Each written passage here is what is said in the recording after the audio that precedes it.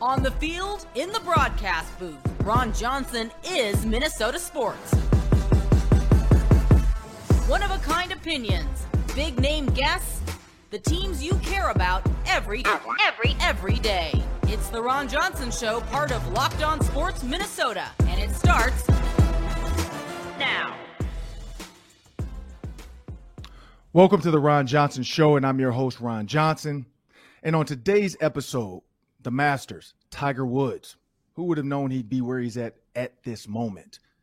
You got to look at the NBA playoffs. The Timberwolves are locked in their slot. How do we feel about that? And then, of course, coming up on the show later, we got Braylon Edwards, former first-round pick. And then the Daily 3. That's 3 questions, 3 minutes. But first, before we get into the show, a word from our sponsors. BetOnline.net is your number one source for all your betting needs and sports info. For all the sports developments, including this week's Masters odds, podcasts, and reviews from all the different leagues this season, BetOnline is your continued source for all your wagering information, including live betting, esports, and scores. Head to the website today, use your mobile device, and learn more about the trends and actions. I know with BetOnline, for me, looking at the end of the season bets, you got to look at giving the Warriors 14 points. It was a sure, easy bet for me. Who is really going to play this hard when you know you're locked into the number 3 seed? But understand BetOnline is going to give you the odds that you need, the information you need, and also the ability to follow the score throughout the game to keep track of that bet. BetOnline is your source for all your betting needs. And now as we jump into the Ron Johnson Show, I'm going to bring in Sam Ekstrom. Sam, how's it going today? You know, yesterday, talking about BetOnline, I think I touted the Wolves minus 8.5 last night, and that went badly right at the end. It was looking good, and then Anthony Edwards started gunning threes, shooting for 50. Yeah, that's the bad beats that people hate. You know, you look at, I saw the Kentucky game. I don't know if that was this year or years ago, but, you know, I think they were plus 11, and they were up 10. Guy steals the ball in the wide open court, 10 seconds left. Instead of dunking the ball, he just stops. And then his team is yelling because he's a backup, go dunk the ball. He dunks it. They go up 12. Everybody who picked Kentucky would have won plus the 11 points. But, the kid did not understand it, which tells me that he's not gambling for his own team. So that's good because we know what happened with Calvin Ridley. But as we jump into this show, the Timberwolves are set at the number 7 seed. And the question was posed, is it fair? Is this fair? And when I think about fair, I have to think about what's fair. Like, is life fair? No. Is the world fair? No. Is the world going to give us exactly what we want when we want it? No. So the Timberwolves are faced with a team in the Clippers. I personally think it's not fair.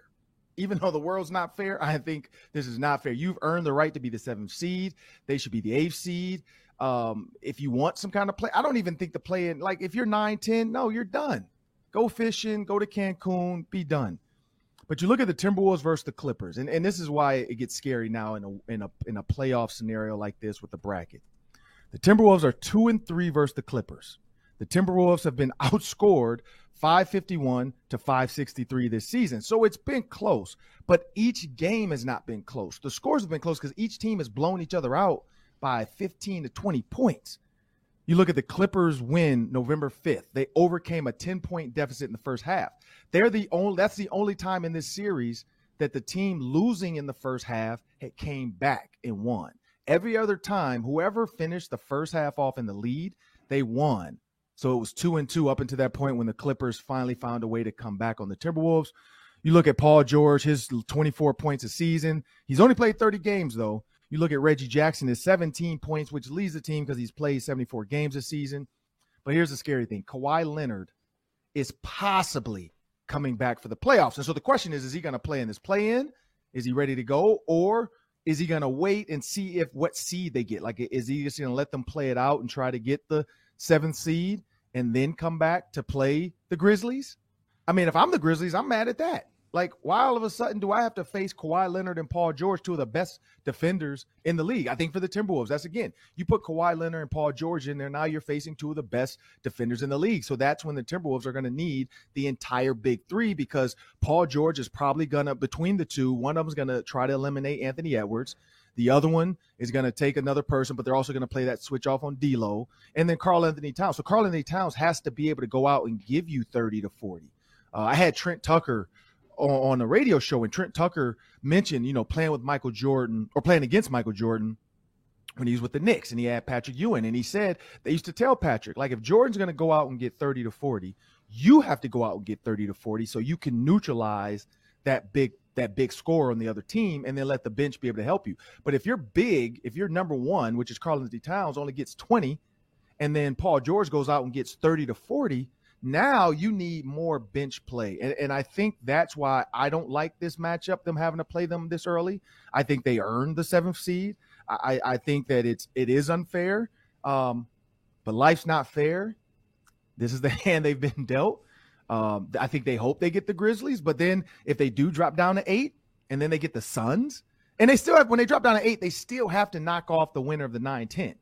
So it's not a guarantee. They can go from 7 at home in Cancun, and that would be the biggest meltdown, I think, or one of the biggest meltdowns in Timberwolves history that people are never going to forget if that happens. If all of a sudden they go from 7 to 10 or 7 to 9, fans are going to be absolutely pissed off. I mean, that's not going to be a fun, weekend for the Timberwolves faithful, as people are just going to kill them. You look at Anthony Edwards, we could talk about that later. You brought it up, his demise down the stretch, trying to get 50 points, giving up unnecessary baskets just to, shoot another 3-point. Reminds me of myself at Lifetime Fitness. When we're up 14-3 playing a 17, I'm the same way. I'm jacking up threes from the logo because, one, I want to win in grandiose fashion, but also I was just like, man, we're up 3 to 14. Everybody jack up a 3. The team was giving him rebounds as well. So we'll get into that later in the show. But Sam, what are your thoughts? Do you like this plan? Do you think it's fair? So I like entertainment, and single elimination formats are entertaining. Like in baseball, if 2 teams tie at the end, they get a 1-game play-in. And those are some of the best baseball games. The Twins have been a part of some of those. In March Madness, single elimination throughout. The NFL, single elimination. People love tiebreaker games. They love one and dones. And in a series, if it gets to game 7, where winner advances, loser goes home, people love those situations. So I get the appeal of why they created the tournament. But this year, if we're talking about fairness, the Timberwolves are 5.5 games better than the Clippers. They're 9.5 games better than the Pelicans. And they're 11.5 games better than the Spurs. Here's how I would tweak it, Ron. The Wolves should not have to play the Clippers. The 7 should play the 10. And the 8 should play the 9. And the lower seed should have to win twice. That's, I think, the most fair way, because the Wolves have earned the right to have a Spurs team that's 34-46, because the Wolves were that good. They shouldn't have to play a legitimately good and strengthening Clippers team. And if Kawhi plays in that game, that's basically the 3 seed from last year. That's the full strength of a really good title contender last year that the Wolves are going to have to get stuck playing. So that's a really bad break for them.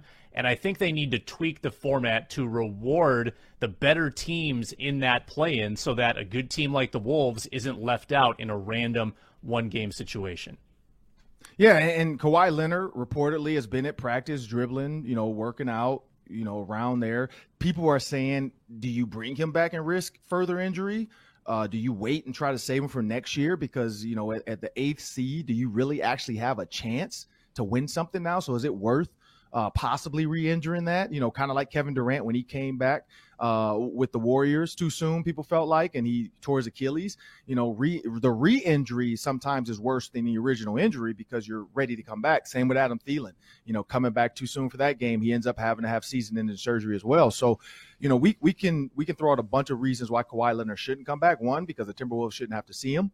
But 2, injury. What's the purpose? Is that really going to help you? Do you really think you can beat the Suns? And that's the thing. Like you said, at full strength, they are the 3 seed from last year. So in their mind, maybe they feel like they can knock the Suns off because the Suns, people feel like they're a hit or miss team. You know, when they're really hot, they're hot.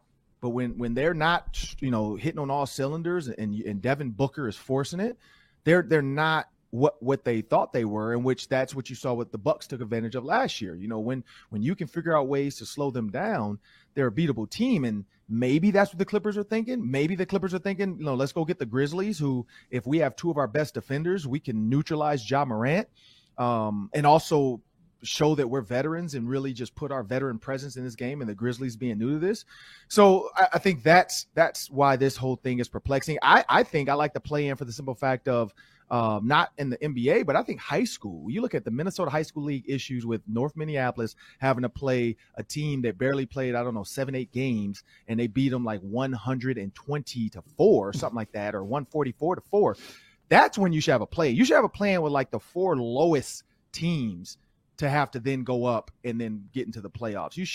That lowest of the low should not play the best. The first 2 should get a bye. Let those lowest of the lows play each other to see who's better to come up. Because then maybe it's a better game if the lowest plays the second lowest and vice versa and so on and so forth. You're not seeing these 144-4 blowouts, but that has nothing to do with the NBA. That's just me on my rant. But coming up on the show next, we're going to have Braylon Edwards. But first, a word from our sponsors. I've got a massive sweet tooth. I love candy. I love sweets. I love desserts. My 1-year-old got an early Easter basket, and I stole his candy. I'm not too proud to admit it. So when Built Bar comes out with these chocolate-covered puffs, I'm like, give me some. And then I find out that they're actually good for me. Yeah, that's a huge bonus. Puffs are the first ever protein-infused marshmallow. They're fluffy. They're marshmallowy. I'm not sure if that's a word, but they're still just a protein bar, and yet they're covered in 100% real chocolate. I don't know how they do it, but they've got the cinnamon, the coconut, the banana cream pie. Built Bar is unbelievable and still healthy. So go to Built.com, scroll down to the macros chart. You'll be blown away. They're high protein, low calorie, high fiber, low carbs. Built Bars have the following stats. This would be on their sports card. 130 calories, 4 grams of sugar, 4 net carbs, 17 grams of protein. Compare that to the usual candy bar, 240 calories, 30 grams of sugar, dozens of net carbs. Built Bar is better every time. They nail every recipe. Go to Built.com, use promo code LOCKED15 and get 15% off your order. Use promo code LOCKED15 for 15% off at Built.com. Now on the Ron Johnson Show, of course, I had to get my little brother on the show, Braylon Edwards, former first-round draft pick. In 2005, I was at the draft party. I watched the draft because, one, I was hoping the Bears didn't draft him because I was with the Bears, and I didn't need him coming in, taking my spot. But Braylon, man, I want to welcome you to the show. How is it going, man? Ron, what's going on, big bro? It's going extremely well. You know, I'm in the simulcast space, too. First of all, what up, though? Got to start with the what up, though. Simulcast space too, man. So just a lot of work, man. So we were just talking about that before we got on. Just working hard, man. I think a lot of times with athletes, when we get into this space, the pundits, the people, the listeners, the naysayers, they want to knock us down already and say, hey, these guys don't know what they're talking about. They just played the game. But you guys like me, we do a lot of research so that when we come on here, man, we know what the hell we're talking about, whether it's basketball, which I heard you break down, which is amazing, your Timberwolves take on the playoffs, or whether it's hockey, whether it's baseball. We got to know what we're talking about a little bit more than other guys. So you know how that is, just working hard. Yeah, man, appreciate you. So let's jump into this, man. So the NFC North, you know the Lions well. You're there. I see you got the D on. When you think about the NFC North, adding Coach Campbell to the Lions, supposed to change the culture, all this other stuff, and they did play hard. I'm going to give them that. They beat the Vikings at the end of a game they shouldn't have. They were always competitive. It felt like they were always in every game. But when you look at this NFC North as it stands, do you see the Lions jumping? Because we know the Packers are one, but do you see the Lions jumping ahead of the Bears or the Vikings this year?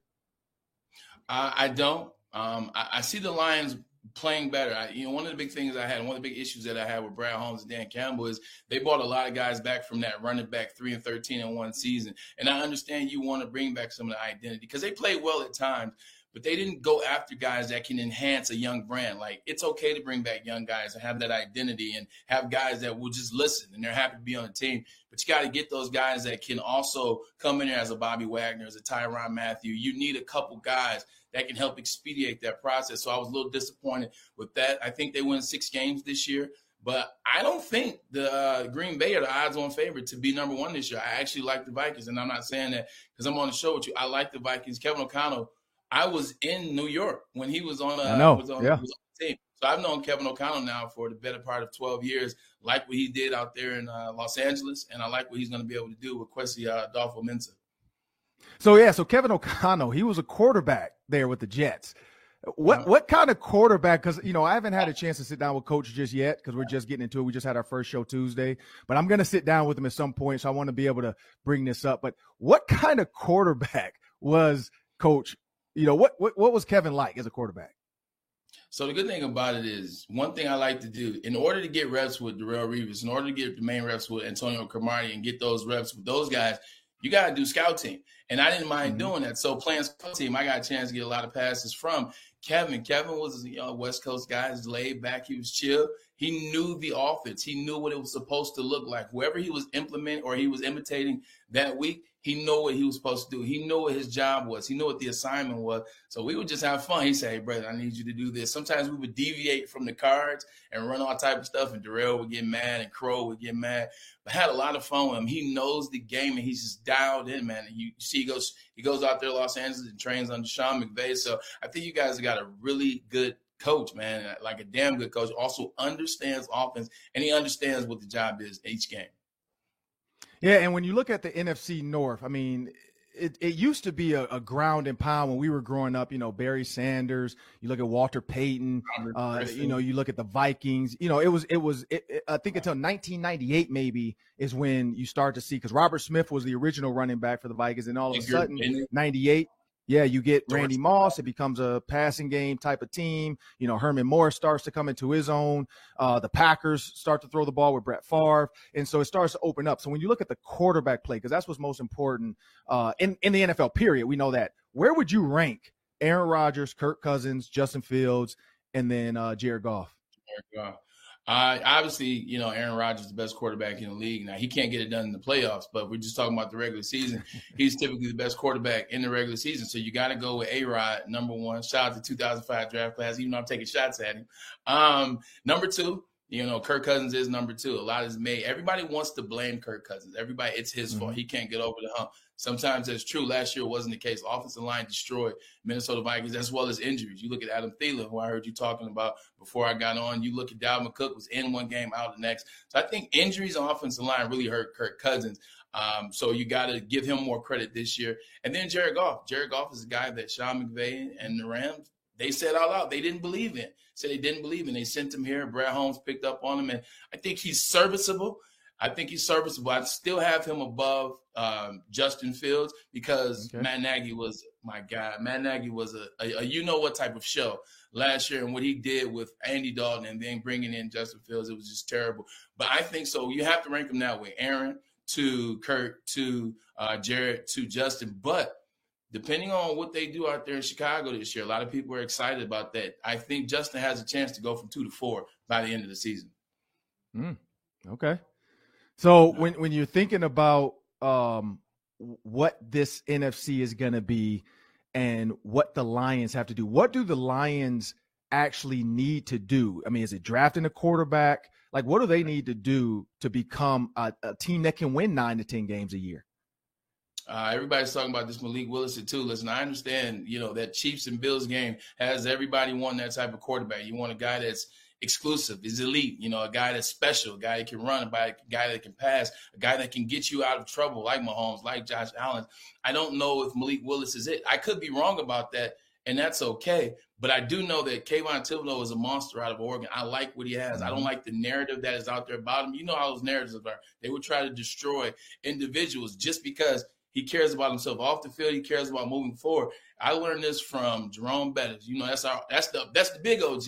JB told me this a long time ago. He said, "Hey, Care about the thing that's going to make you money, and that's football. And I know Kayvon Thibodeau cares about football. That's how he can do the NFT stuff. That's how he can do the crypto stuff. So I don't like that narrative. I think he's the guy you go out there and draft. You get to the quarterback, you help yourself. You got a really good offensive line. You got a decent backfield. You got a quarterback that's sustainable. You saw that in Jared Goff. I mean, he was over 100 QBR the last 4 games that he played the season. So go out and get Kayvon Thibodeau with the 2nd pick overall. And then with that 32nd pick, I like Boye Mafe.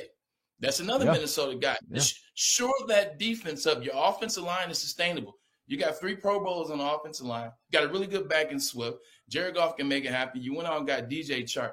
So you got to draft well. And when I mean draft well, Kayvon Thibodeau, not Malik Willis, and then Boye Mafe, I would like at 32. Also, no year 2 rookie mistakes. You saw Dan Campbell from taking over the offensive play calling and not knowing what he was doing essentially early in the year. You saw the 2 games early in the year. One was against you guys where they blew the game, the first one against you. Should have beat Minnesota Vikings and ended up losing 17-19 on a long field goal at the end. Did the same exact thing with the Baltimore Ravens. Should have beat them and end up giving up a 66-yard field goal to break the NFL record with Justin Tucker. So don't make any of these second-year rookie coaching mistakes. Hey, we let you get your feet wet. Now it's time for you to get better. The other thing is run the ball. Yes, it's old school. Run the ball. You have to run the ball. Just like the Vikings got to get the ball to Dalvin Cook. That's your best weapon outside of Justin Jefferson. But push the ball down the field. I'm tired of hearing about this, Jared Goff can't pass the ball down the field. He's not a deep ball thrower, blah, blah, blah. I don't want to hear this. Get the ball down the field. What the hell are you going to do with DJ Chark's 4-3 if you're not going to push the ball down the field? Nobody will be scared of you if you can't push the ball down the field and you do the same typical Lions thing. And then last, keep that same defensive energy, because what people don't realize is the Lions 19-17 against the Ravens, 19-17 against the Vikings, 30-12 they beat the Cardinals, 16-20 they lost to the Falcons, 16-14 they lost to the Bears, 16-16 they tied with the Steelers. That defense played outside of themselves last year, so keep that same energy. That's the keys for the Lions. Yeah, and so I heard you talk about DJ Chark, and you look at pushing the ball down the field. In the NFL, we're seeing some monster contracts right now. Stephon Diggs, $124 million, 6 years. Huh?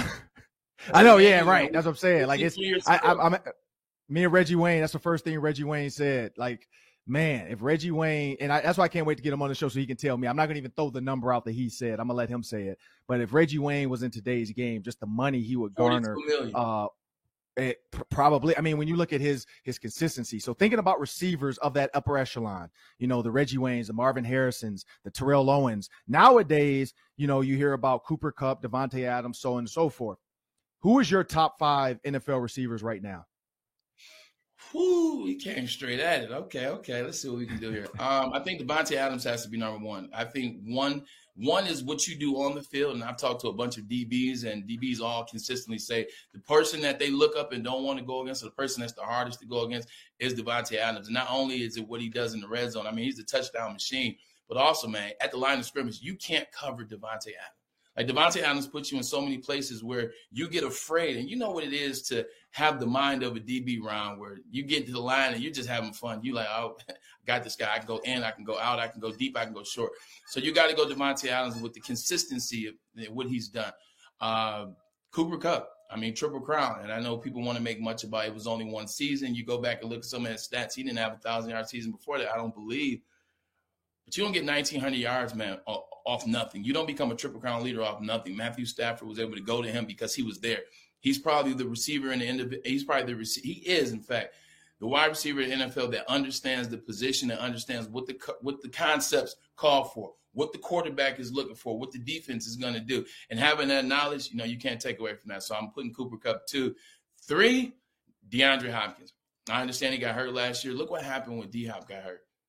They were 10-2, and they faltered all through the season, lost the rest of their games, and them losing in the playoffs. D-Hop he's that guy, and he's pissed this year.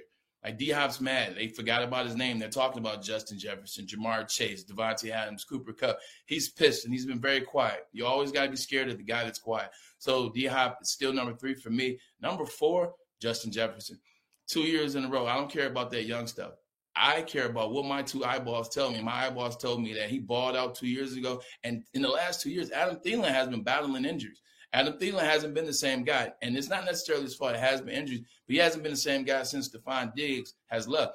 Doesn't matter to Justin Jefferson. He goes out there, hits the gritty, hits the touchdown dance. He gets it popping day in and night out. Justin Jefferson is dependable. And then number 5, I got to go with his college teammate, Jamar Chase.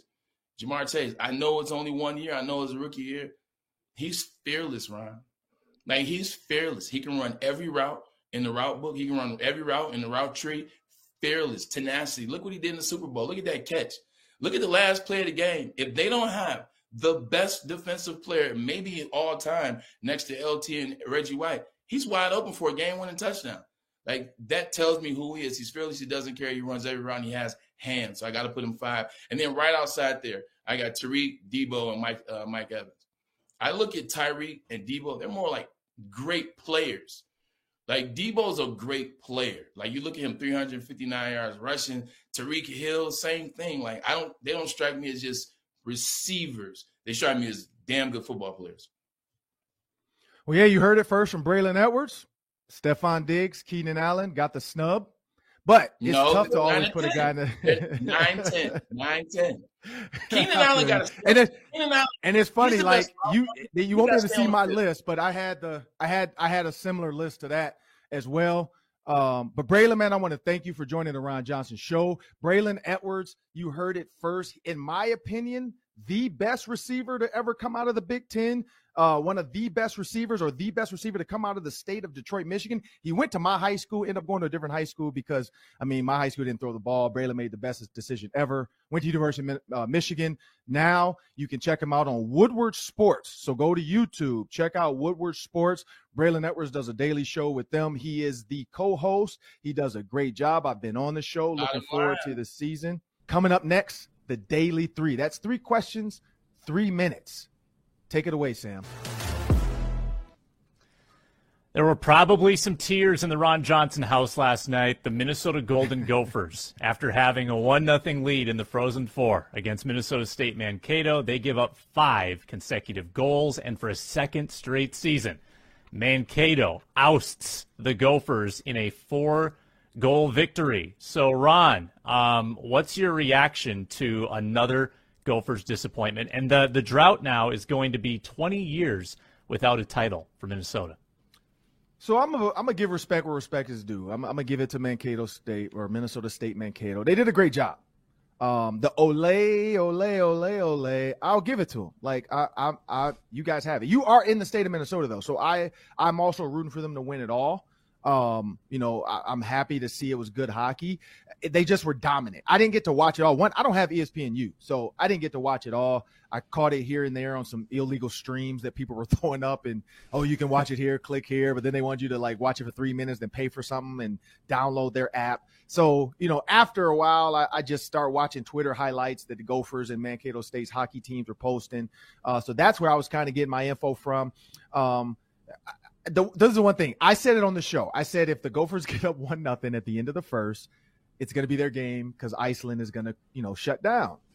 But Gordon Bombay, he's going to have him a blonde. But except for this, what didn't happen. Gordon Bombay betrayed the Gophers. He stayed with the blonde. Iceland found out the secret. They were in the creases. They were pushing they were grinding it out. They were a better team. The funniest to me of the night, though, was on Twitter. I tweeted a bunch of jokes because I'm not a big hockey guy, but I love to get into it with fans and watch it and listen and love it. So I was making a bunch of Mighty Ducks references. Most of the people got my sarcasm. Somebody tweeted back to me, that's the best joke I've heard all night, because I did the whole Gordon Bombay, in the blonde. For those who don't remember the Mighty Ducks movie, he was dating the assistant coach or something for Iceland, and so everybody felt like he betrayed the team. He started slicking his hair back, blah, blah. So I was making jokes about that, where the Gophers were the Mighty Ducks times Team USA, and then Minnesota State was Iceland. Well, this guy comes out of nowhere and his name, now I get it, he's a Mankato hockey guy. He was absolutely upset. Watch the game. You don't know what you're talking about. Watch the game before you tweet about stupid scores. And I'm literally like, dude, I really don't care. Like, I literally don't care. That's why Twitter to me, I would love to talk to that guy face to face and have this same discussion because he's dumb. Like, you're arguing with a guy who literally just tweeted, let's do this hockey. Like, that was my hashtag. Let's do some hockey. And you really take me serious? Like, I really am that diehard of a Gopher hockey fan that, like, my life is going to end. And then I knew I had him because when I said, sorry, I'm not able to watch it, I had to get home to watch my wife and kids. I could only stay in the car and listen to the broadcast for so long. He's like, oh, well, I had to pick up my ex-wife's, I had to pick up my son for my ex-wife. And I was like, I could have had him because I'm a lunchroom arguing guy. I could have had him right there and just really hurt his feelings. But I'm like, you know what? It's too much bullying on the internet. I let it go. So at the end of the day, I'm a Gopher fan, but at the end of the day, too, I'm a sports fan. I enjoyed it. I love the interaction on Twitter between the Cato fans and the Gopher fans. It was funny to watch Gopher fans have my back when that guy was going crazy because they were like, hey, we know hockey. Let's talk. He didn't want to do that. He wanted to attack me. But, do what you do. I do like college hockey when the Gophers aren't dominant too. I like it when St. Cloud is right there, Mankato's right there, Duluth's right there. Gives the Gophers something to it gives the rivalries more weight, and it gives them something to aspire to. Tiger Woods yesterday, I watched every single shot. He shot at a very, I don't know if it was an ugly 71. It was a workmanlike 71. He scrambled all over. He hit it into trees sometimes, but he just saved pars all day, and he finds himself tied for 10th place in the Masters at -1. He's 3 shots back at the moment. Ron, your reaction to Tiger Woods' return? Yeah, you know what? After that gruesome injury, the car accident, clearly nothing wrong, just a tired guy. I mean, we've all been there where we just push the limits and we shouldn't be driving. There was nothing in his system. There was nothing, just gruesome. And then to think his career is over, we see him playing with his son, Tiger and his cub. And then, he makes the announcement, I'm back, Michael Jordan-esque. And then you see the gallery, the crowds watching him just for his practice rounds. I can't imagine what Saturday is going to look like if he's still in this. And so when you look at him at 10, 3 shots back, I think the goal for today is, he has to be, probably 2 or 3 under to really, because today is when yesterday guys got the feel for the course. Today is when guys are going to start attacking the course. And you're going to see guys take some Bubba Watson type chances and try to bend the corner and try to really, really just get as close as possible in danger of that, that much. Like I'm gonna risk it all because I have to go eagle here. I have to be putting for eagle here. And that's where Tiger, he even said it. He said, you know what, swinging is not the problem. He said it's the walk. It's the walk, that whole course. It's not easy, especially coming off an injury.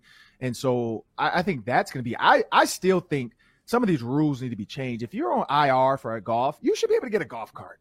Like, or at least a motorcycle cart. Like, I get it. Like the whole shorts. Should they be able to wear shorts on the court? Like, there's too many. They're almost baseball-ish. They're worse than baseball. But it's just too many rules. They finally changed the drop the ball rule. Now you can have a free drop and place it and blah, blah. And it doesn't have to be, this close. And you can redrop it. You can place it. Like, some of these rules, as hard as golf is, a millimeter is not going to change a shot. Like, if a guy moves the ball 1 inch forward or 1 inch back, it's not going to change the shot. I think sometimes we get too crazy with it. But Tiger Woods in this thing, I felt like a kid again. Like, I felt like this college kid sitting up watching Tiger just dominate, people scared of him. When he shows up for warm-ups with the hat backwards, I mean, he was a scary sight. And it's good to see him close. I think the prowess of Tiger and just the stigma or the aura around him, if he's close, if he's in that top 7, top 6, I think he has a serious chance to win this. Yeah, I couldn't believe how he just kept finding ways to save par. And I don't think the way he played yesterday is sustainable. Like, he only hit 9 greens in regulation. You got to have more birdie putts to win a golf tournament. But after what he's been through, for him to play that competitively when a lot of people were getting buried by that golf course, I think he's in it as well. But you're right. Day 2 is going to be critical because he's just as close to the lead as he is to the cut line. So if he's +3 instead of -3, it could go the wrong way. Twins home opener after a delay yesterday or a postponement. They are back on today, 3 p.m. First pitch temperature, 41 degrees, and there's a little bit of dusting of snow on the ground here in Minneapolis. Ron, how cold is too cold for you to attend a baseball game? Are you going to bundle up and go to Target Field? It depends. It depends on where my seats are. Like if I have some people that have some pretty good seats that often offer them to us in the, I think it's the Lexus Club, or I forgot what it is. But it's the club right behind the home plate. Last time I went, that's where I was. So you get the food before you come in. You get the valet parking. That I don't care what the weather is, because I'm going to go inside. I'm going to come back out. Then I'm going to go inside. I'm going to come back out. I'm going to enjoy the nice, cush, relaxed seats. But I'm going to also go back inside and have some food. Now, if I'm up in the beer section right next to like the vodka, station and all that stuff, and it's, 30s, no, I'm not doing that. I'm not doing that. Give me the suite, the Lexus Club or whatever it is, the club, level down there behind home plate. Yeah, I'll do it at 40 degrees, 41 degrees. I'll bundle up and, enjoy a nice day at the ballpark. But yeah, if I'm just sitting out with the wife and some friends, and we're I don't even know where we are, depending on where our seats are, but yeah, it's got to be in the 60s, 50s for sure, but 60s for me. I need to be in, I'd rather take 70s, 80s. Give me some shorts, T-shirt, and a hat, some sunglasses. Like, that's what I think of baseball. This is not baseball weather. Down in Texas, Arizona, California, Florida, that's baseball weather. What I see on ESPN right now, and some of these games, like the Diamondbacks, I think had a big walk-off, 3-run walk-off. That's what baseball looks like right now. You turn on the broadcast pregame, it's going to be snow in some of the shots, especially the wide hole, the stadium shots, the city shots. If I'm in Arizona watching the Twins, and I'm looking at warm-ups and the overhead drone shot, and I'm like, that's snow. Like, is this October? Like, give me the playoffs with snow, fine, but not opening day. I'm not doing that. Yeah, I mean, this town is known for cold sporting events. The Vikings obviously had the famous playoff game against Seattle. The Wild had that Sub-Zero Winter Classic at Target Field earlier this year. I'm not as hardy as I once was. I couldn't tolerate certainly the Sub-Zero stuff, but even the 40-degree stuff. Like, I went with some buddies to the United game last Saturday, and that I think was 43, 44. And I shivered through the whole thing. Like, I'm someone that needs to bring a blanket into the stadium now. I'm that person. So I think unless the game is huge in terms of importance, if it's like pennant chase, playoff game, October baseball, I think I'm in for that. I'm not in for the April stuff. There's too many more games. There's too many more games that are going to have actual meaning. I'll pass on this one. Bonus question for you. We touched on it earlier, but Anthony Edwards last night was gunning, going for 50 points. And as he was and kept shooting and missing, the Wolves' 13-point lead shrunk to 4 in the closing seconds, and the Spurs actually had a chance because the Wolves were goofing around. So, Edwards, fun or selfish with that those last couple minutes there? Well, when you look at who's behind them in the Clippers at 40 and 40, I don't think it mattered. Like, that, I think that's where they were at that point. It didn't really matter. Again, we talk about momentum, though. Momentum going into the playoffs, that's huge. For the simple fact that they might have to play the Spurs if they lose and blah, blah, and Spurs win.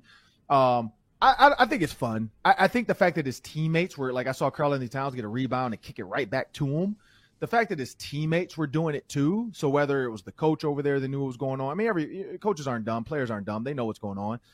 They all look up at the scoreboard and they see, he's at 47 or, whatever. That's where I say, as long as the teammates are fine with the result, who cares about the fans? Who cares about what we think? Like, it's about his teammates and his coach in that locker room. That's all that matters. I think we forget that. From a selfish standpoint, I say for the gamblers, I know they think it's selfish because at 13, they're like, okay, I got this. They're taking that ticket. They're looking at betonline.com. They're like, oh yeah, we're about to cash in. No, I'm not. What are you doing? Like, I can just imagine people throwing their phones because you don't have a paper ticket. So if you're looking on your phone, like, I've seen people ball up tickets at the racetrack and throw them. People were throwing their phones that really put decent amount of money, thinking like, oh yeah, this is a Spurs team. The Timberwolves want to go into the playoffs hot, which they were hot until Anthony Edwards realized he can get 50. So I think it's fun. Selfish for the bettors, though. Crowd absolutely seemed to love it. Teammates seemed to love it. I don't think they even realized what was happening until I'm sure their coach mentioned something to them. But yeah, you're right though. The game was at that point pretty meaningless. Denver won the game last night, so the seeds are locked in, and now they can rest up in the finale and get ready for the play-in. Well, I want to thank everybody for joining the Ron Johnson Show. I'm your host, Ron Johnson. That's my producer, Sam Ekstrom. We want to thank you. Make sure you subscribe on YouTube to the Locked On Sports Minnesota, and you will get every episode, past episodes, as well as clips that have been uploaded to YouTube. Also, you can subscribe or listen wherever you get your podcasts. Thanks for joining and have a great day.